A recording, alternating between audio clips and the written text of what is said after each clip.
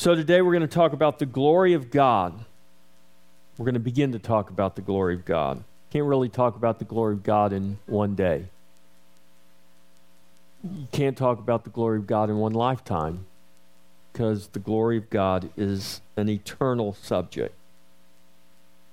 But we're going to do our best to talk about the glory of God alone. This will be the last of our 5-part series on the 5 solas. You remember what they are? Scripture alone, grace alone, faith alone, in Christ alone, to the glory of God alone. So that's our foundation and practice, Scripture alone. We're saved by grace alone. It is through faith alone, in Christ alone, and all of that is for the glory of God alone. In other words, the glory of God is His. It's not that God doesn't allow us to be partakers of His glory, but we do not take His glory. We do not get credit for what is His glory. Salvation is of God, it is accomplished by God, and it is for God's glory. Therefore, we should be a people that seeks always to live for the glory of God. We should seek always to glorify God. We live our lives, we actually, whether we realize it or not, but especially as believers, as followers of Christ, as disciples of Christ, the reality is we live our life before the face of God. We live under the authority of God, and all is for the glory of God.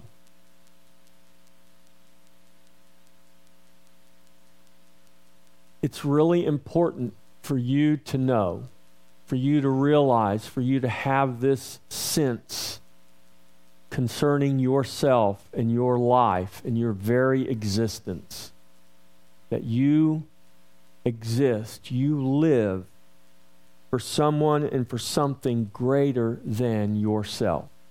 We are here for someone and something greater than ourselves.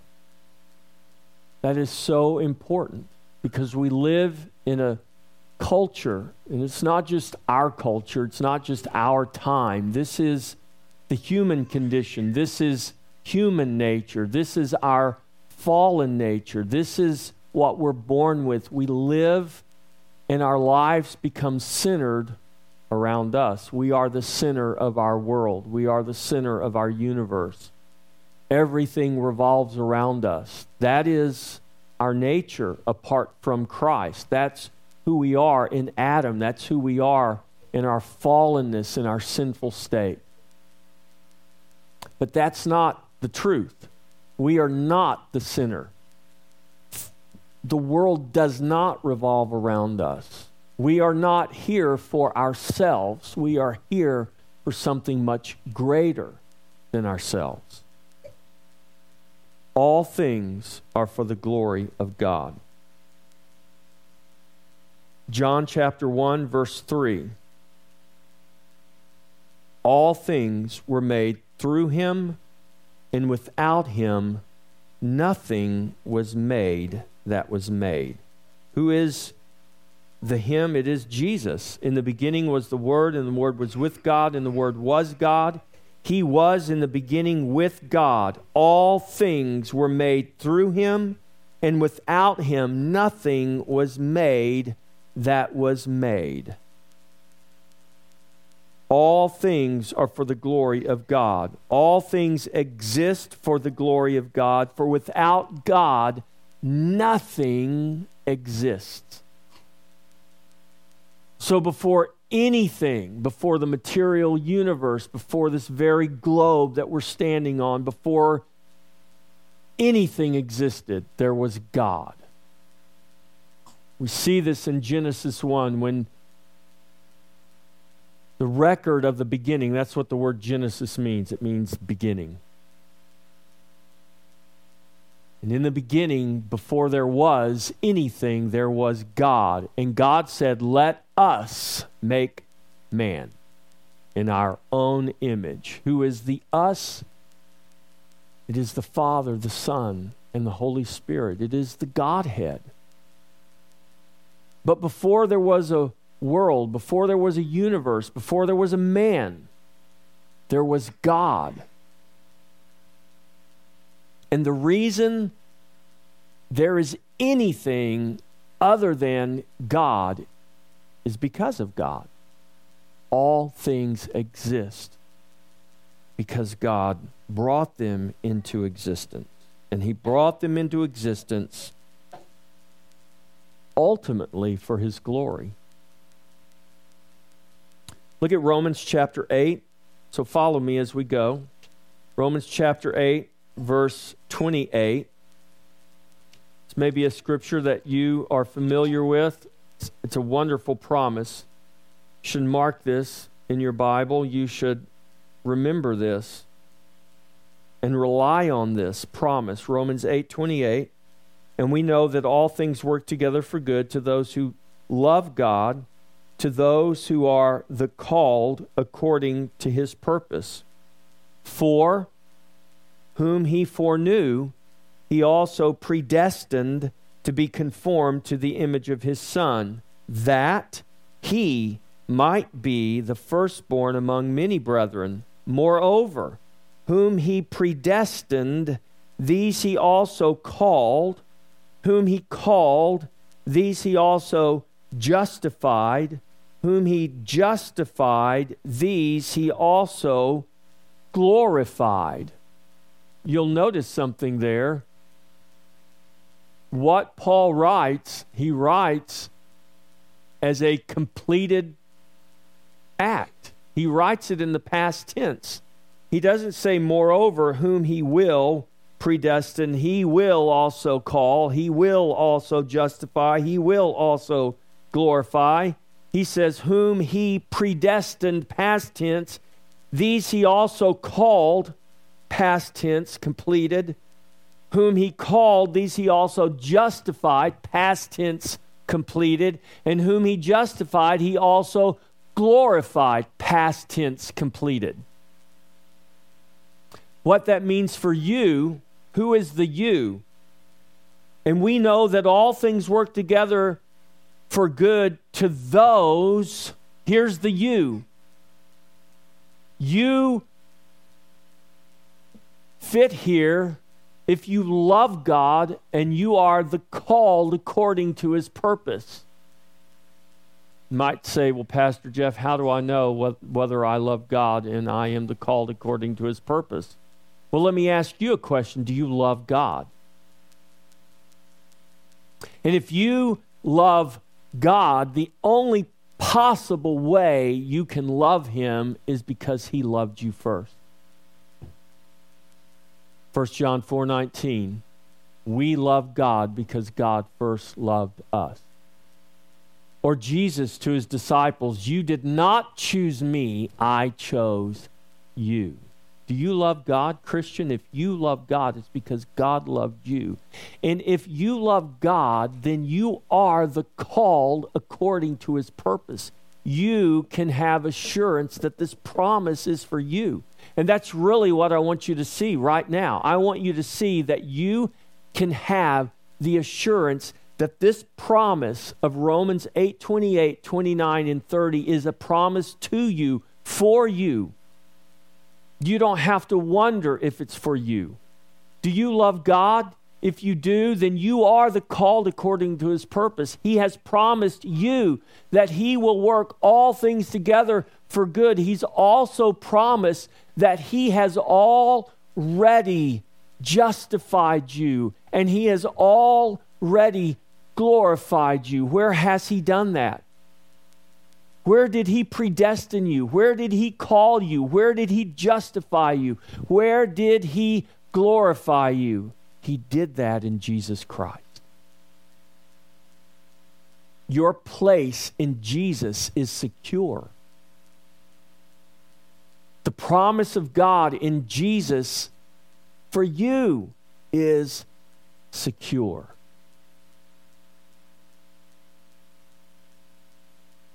Now, I want to point out that what this scripture does not say is that you and I are perfect people. What the scripture doesn't say is that you and I never make any mistakes. We never fail. We never sin. We're always faithful. That's not what it says. See, here's the problem.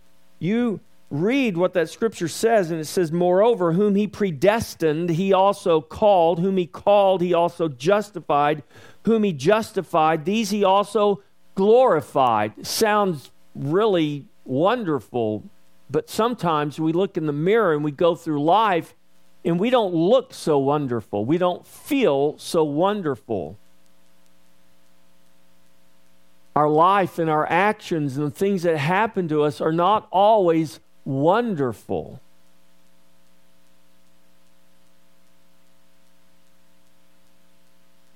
This is not saying that life is always wonderful. This is not saying that you never make mistakes or you never fail. What this is saying is, in spite of who you are, in spite of your sinfulness, in spite of your fallenness, in spite of your failures, in spite of the lack of wonder that we may have, in spite of our worst moment on our worst days, when we can't seem to get it together, we can't seem to get it right, we want to glorify God, but we just can't seem to really make that happen because I keep failing. What this says is, in spite of that reality, there is a reality that transcends that, and that is the reality of what God has done for you in Jesus Christ. He predestined you. Ephesians 1 tells us when he did that before the foundation of the world was formed. He called you. He justified you. He glorified you. Now, why is Paul writing this? If you go ahead and you read the rest of this chapter, you know exactly why Paul's writing it, because he's writing to people just like us, who have great imperfections, who have great failures, who have great struggles. And he's writing to the believers, but he's writing for us also, so that we would know that in spite of our fallenness, in spite of our sinfulness, in spite of all of those things, God has done something that transcends our failures. And he did it when we weren't looking. He predestined us. He called us. He justified us. He glorified us. We're talking about the glory of God today. To God alone be the glory. You will, this is what Paul is writing, this is what the scripture teaches us, you will be glorified one day. In fact, it says you're already glorified. It's a completed work. In terms, as far as God is concerned, in Jesus Christ, right now you have been glorified. That means you're not going to derail God's plan for your glory. Because your glory, now before you get a big head and think, wow, God's got a plan for my glory. Before you get a big head, let me remind you, your glory is for His glory. Your glory is not for you. My glory is not for me. The glory that God has glorified us with is not for ourselves, it is for Him. But we are joyful partakers of it. We should be thankful partakers of it. It should cause us to do a little dance and sing a little song. because it really is a glorious thing that God has done for us in Jesus Christ. This is the promise of God for you, that all things ultimately lead to His enduring glory. Here's an amazing thing. Even your failures lead to His glory. Even our pain and suffering leads to His glory. Don't try to figure it out. Just take the promise and know that what you cannot see today, you will see one day. What you do not know today, you will know one day. When that glory is revealed, when that glory is seen and known, not just by the eyes of faith, but when you are standing in it.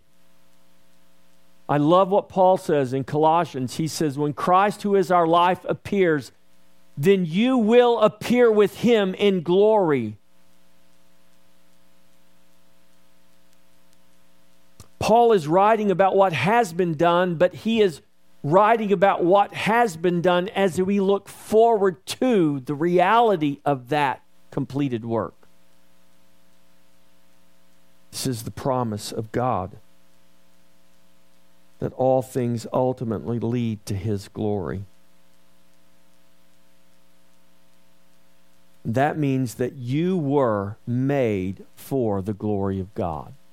You were made for the glory of God. Glory is not determined by our circumstances. Glory is not determined by how you feel. Glory is not determined by what you believe it is or how you choose to define it. Glory transcends that because glory is of God. Our circumstances are subject to His glory. That's how God can make this promise that all things work for His glory. This is how He can say to us that all things work together for good.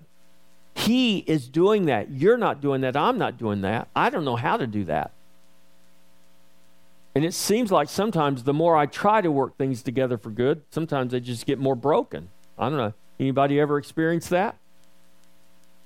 But God knows how to take anything and everything and bring it together for His glory. Now, He doesn't show us exactly how He's going to do that and exactly what that's going to look like, but He has absolutely told us in no uncertain terms that that is exactly what He is doing. And He tells us that because He wants us to be a people full of hope. We live in a world that has too much hopelessness. There are a lot of hopeless people out there. If you haven't met them, trust me, they're there. God has given us hope. Hope does not disappoint because God has poured out His love into our hearts by His Spirit. That's Romans chapter 5. In fact, Paul says we glory not only in the glory of God, not just in the wonderful things that God has done for us, but Romans 5 verse 3, Paul says we also glory in tribulation, knowing this, that our tribulation is producing patience, perseverance, and our patient perseverance is producing character, and character is producing hope. And then he reminds us that hope does not disappoint. And it doesn't disappoint not because of what we do, but because of what God has already done by pouring out His love into our hearts by His Spirit. You were made for the glory of God. 2 Corinthians chapter 4, verses 15 through 18. Let's read this. For all things are for your sakes, that grace, having spread through the many, may cause thanksgiving to abound to the glory of God. Therefore, we do not lose heart. Even though our outward man is perishing, yet the inward man is being renewed day by day. For our light affliction, which is but for a moment, is working for us a far more exceeding and eternal weight of glory. If not for you, I need to read that again for myself. For our light affliction, which is but for a moment, is working for us a far more exceeding and eternal weight of glory. It's really hard to convey what the Apostle Paul is really writing there. It's hard to convey in our language. But I want you to understand that when he writes this, when he's writing about what God is working for us, this far more exceeding and eternal weight of glory, that he is trying to convey and communicate something that is far beyond our ability to comprehend and understand. See, you can comprehend and you can understand the pain and the suffering and the affliction that you go through. You know what that pain is. You know what that inconvenience is. You know what that tragic horror is. You know what real fear is. You know what real suffering is. You can get a handle on that because you're living in that. You're living under the weight of your affliction. Some afflictions are heavier than others.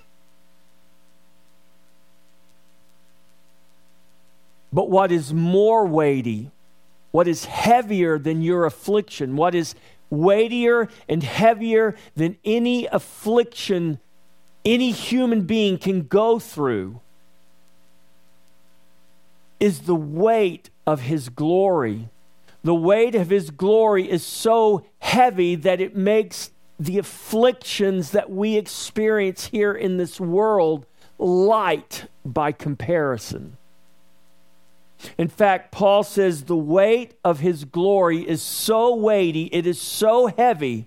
What God is working for us is so weighty and is so heavy, it is exceedingly greater. It is eternal. The affliction you are pressed under, Paul says, is momentary. But the glory that God is working for us through these afflictions, through this life, the good, the bad, the ugly. What God is working for us, the glory that he is working for us, is so weighty, is so heavy. It's exceedingly heavy. But it's not just heavy. It's not just weighty. It is eternal. What you are passing through now is momentary, but what God is preparing you for is eternal. The light afflictions of this world are but for a moment, but the glory that God is working for us in Christ is eternal. And it is more, and it is greater. It exceeds beyond what we can comprehend. So don't try to comprehend it, because you can't. But do dwell on it. Do meditate on it. Do look forward to it, because it is real. The glory of God in the glory that is being worked for us carries a weight that is far more exceeding, and eternal than we can think or know. This is God's promise. We were created for the glory of God, and God uses all things to bring us to glory. All things are for the glory of God. You're for the glory of God. It's why you exist. And to seek God's glory is our greatest responsibility and also our greatest privilege. 1 Corinthians chapter 10, verse 31. Therefore, whether you eat or drink or whatever you do, do all to the glory of God.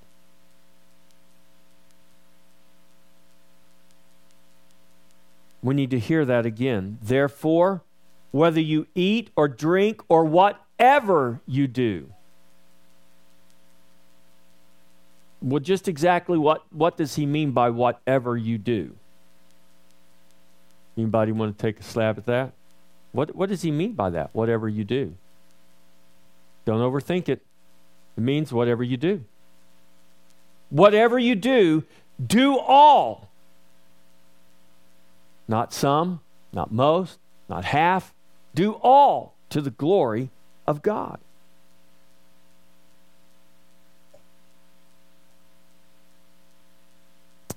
Let me read you something from a little piece called the Cambridge Declaration. It says, during the 3rd century, the highest form of worship toward God could only be offered by those in full-time ministry, by the priesthood. And so the clergy and laity were separated, with greater glory going to the clergy, thus drawing glory to themselves instead of giving glory to God alone. The service of God was considered the only worthwhile calling, while all other vocations were common and inferior. They believed that ordinary work was necessary but demeaning. In response to this false teaching, the reformers began to use the term calling to refer to any vocation that God equipped someone to perform. They believed that whatever work God had given us to do, it was to be done faithfully, and it would glorify Him in the same way as any other faithful work. In 1 Corinthians 10:31, Paul teaches that whatever we do, it should be done by faith to the glory of God. The reformers made no distinction between spiritual or temporal, sacred or secular. They believed that God had created us to be workers or producers. Whether you were in the pulpit, the field, or the home, everything done by faith would bring glory to God.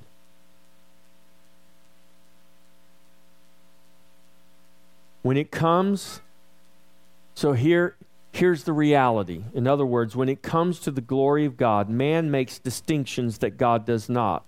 For glory, there is no distinction between spiritual or temporal. What does that mean? I always tell people, spiritual, we want to think it means like a ghost or something. Spiritual simply means eternal. There are things that are eternal and there are things that are temporary. This pulpit, it's temporary. This can pass away. We could take this down to the recycle center. They could grind it down and recast it into an aluminum, whatever they want. This is made of solid aluminum. But there are other things that are eternal. These are the spiritual things. It's not that they're not substantial. What God has promised us in Jesus Christ is not less substantial than this cast aluminum. What God has promised us in Jesus Christ is more substantial than this concrete slab this very building's built on.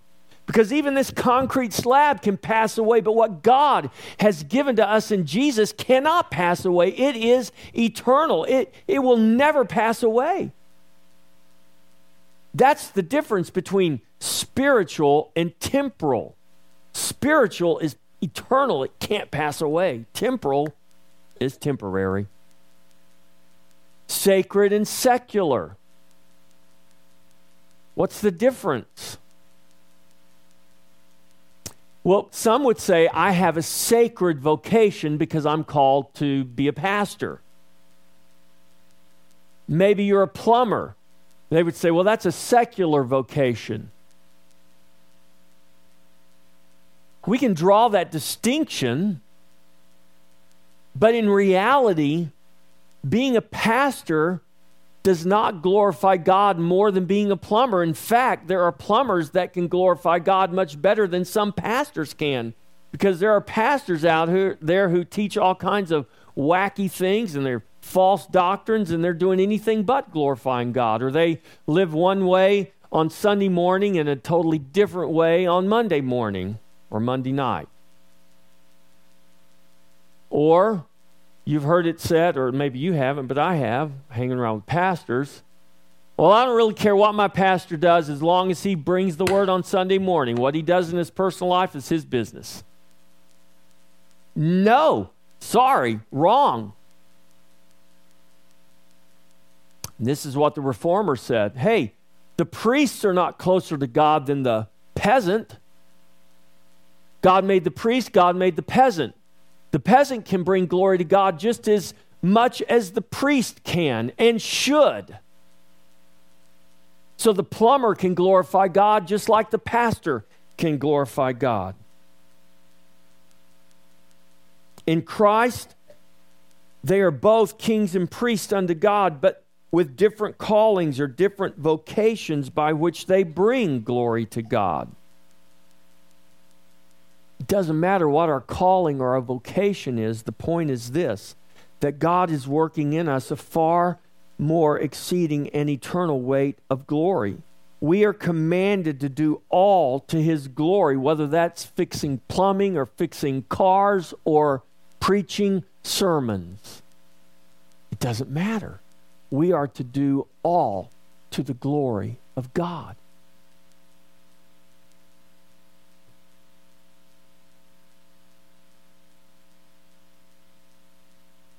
It's hard for us to understand how revolutionary that was. It's really probably difficult for us to understand how freeing that was, how liberating that was. Because you had people that yearned to have this calling or have this position because it would have put them closer to God. It would have gotten them out of situations and circumstances. They would have been looked at differently, thought of differently, but they were just reduced to this vocation of something secular, something less than sacred. They were down here while this class of men were up here. God didn't make that distinction. Man made that distinction. God says, whatever you do, do it to the glory of God. Revelation says that in Christ we are all kings and priests unto our God. It makes absolutely no difference what your vocation is. If you are in Jesus Christ, God calls you a king and a priest unto Him.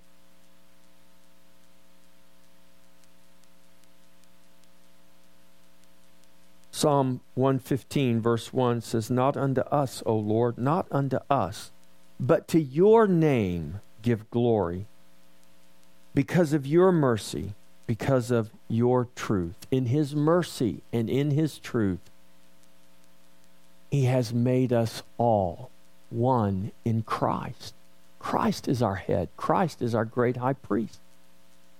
Christ is the one that enables us to live our lives in such a way that regardless of our calling or vocation, we are to bring glory to God, because you were created for His glory, and all things are for His glory. We are to do whatever we do as unto the Lord, and we are to do all to the glory of God. That is His command. That is our privilege. And I want you to see that that really is a privilege, a grace that God has given us. God doesn't just demand that we glorify Him. God has given us the privilege, the ability, the grace that through our lives we bring glory to Him. Not because we're perfect, but because He is.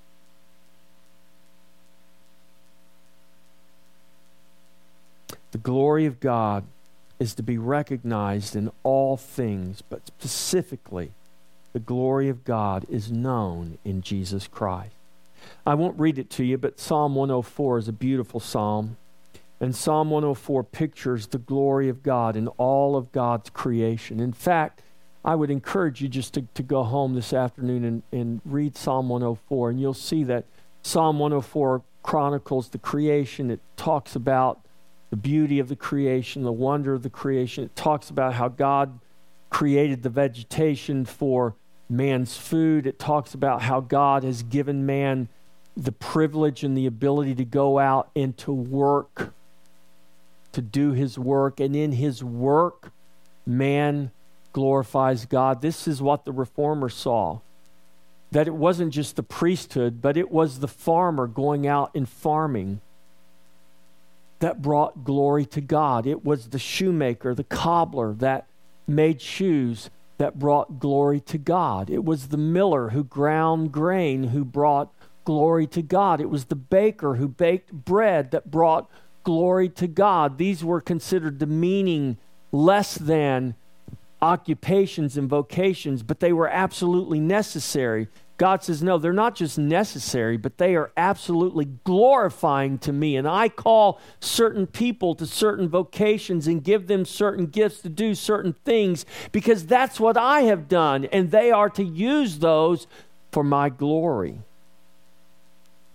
So you see this picture of God's glory in Psalm 104. And in verse 31, it says, the glory of the Lord shall endure forever. That enduring glory of God is revealed and made known to us in all of His creation, even in the universe. Psalm 19, the heavens declare the glory of God. A number of years ago, I did a teaching on the signs of the zodiac. Not 12 signs, because there's not just 12 signs. There's actually 12 houses, and in those 12 houses, there's actually, each of those has 3 other signs. There's like 48 in reality. And what you see, not in a demonic way, but what you see is that God has literally written the story of the gospel in the stars, in the constellation. The heavens declare the glory of God, not just because the stars are beautiful and the moon is wondrous to look at, but because God has literally written His gospel in minute detail throughout His creation. And for those who have eyes to see, they will see. And those who have ears to hear, they will hear. And they will know the glory of God in His creation. So that enduring glory of God is revealed. It's made known throughout creation, but it is most powerfully and most specifically made known and made manifest to us in the face of Jesus Christ. 2 Corinthians chapter 4, verse 6, for it is God who commanded light to shine out of darkness, who has shone in our hearts to give the light of the knowledge of the glory of God in the face of Jesus Christ. Jesus Christ is the face of God's glory. And God has brought us into His very glory by His grace alone, through faith alone, in Christ alone, for the glory of God alone. The glory of God is seen all around us. But what you must see is the glory of God in the face of Jesus Christ. This is why Jesus came, that we would see Him, that we would know Him, and that we would glorify him. My prayer is that you would have eyes to see Jesus. As Jesus says in John 10, my sheep hear my voice, and no other voice will they follow. My sheep know my voice, and no other voice will they follow. My prayer is that you know the voice of Jesus, that you follow the voice of Jesus, because you know that Jesus and Jesus alone is the face of God's glory, and he is alone your Savior. I want to invite you to come to the Lord's table. Prepare your heart, prepare yourself to come to this table that reminds us, this table that renews us to the truth who is Christ. Christ who is the Word of God, Christ who is the grace of God, Christ who is the object of our faith in God, Christ alone who is our salvation, and Christ who is the face of God's glory. As you trust in Jesus, I invite you to come to the table. The world very often tends to beat people down and make them feel less than useful, certainly less than glorious. God reminds us that he created us for his glory, that he uses us in all things concerning us for his glory. And God would want us to take heart in that. God would want us to find encouragement in that. That even in the things that the world, that the enemy, that even ourselves would use for our destruction, God takes those things and he uses them for our good and for his glory. Here's your charge. Please stand.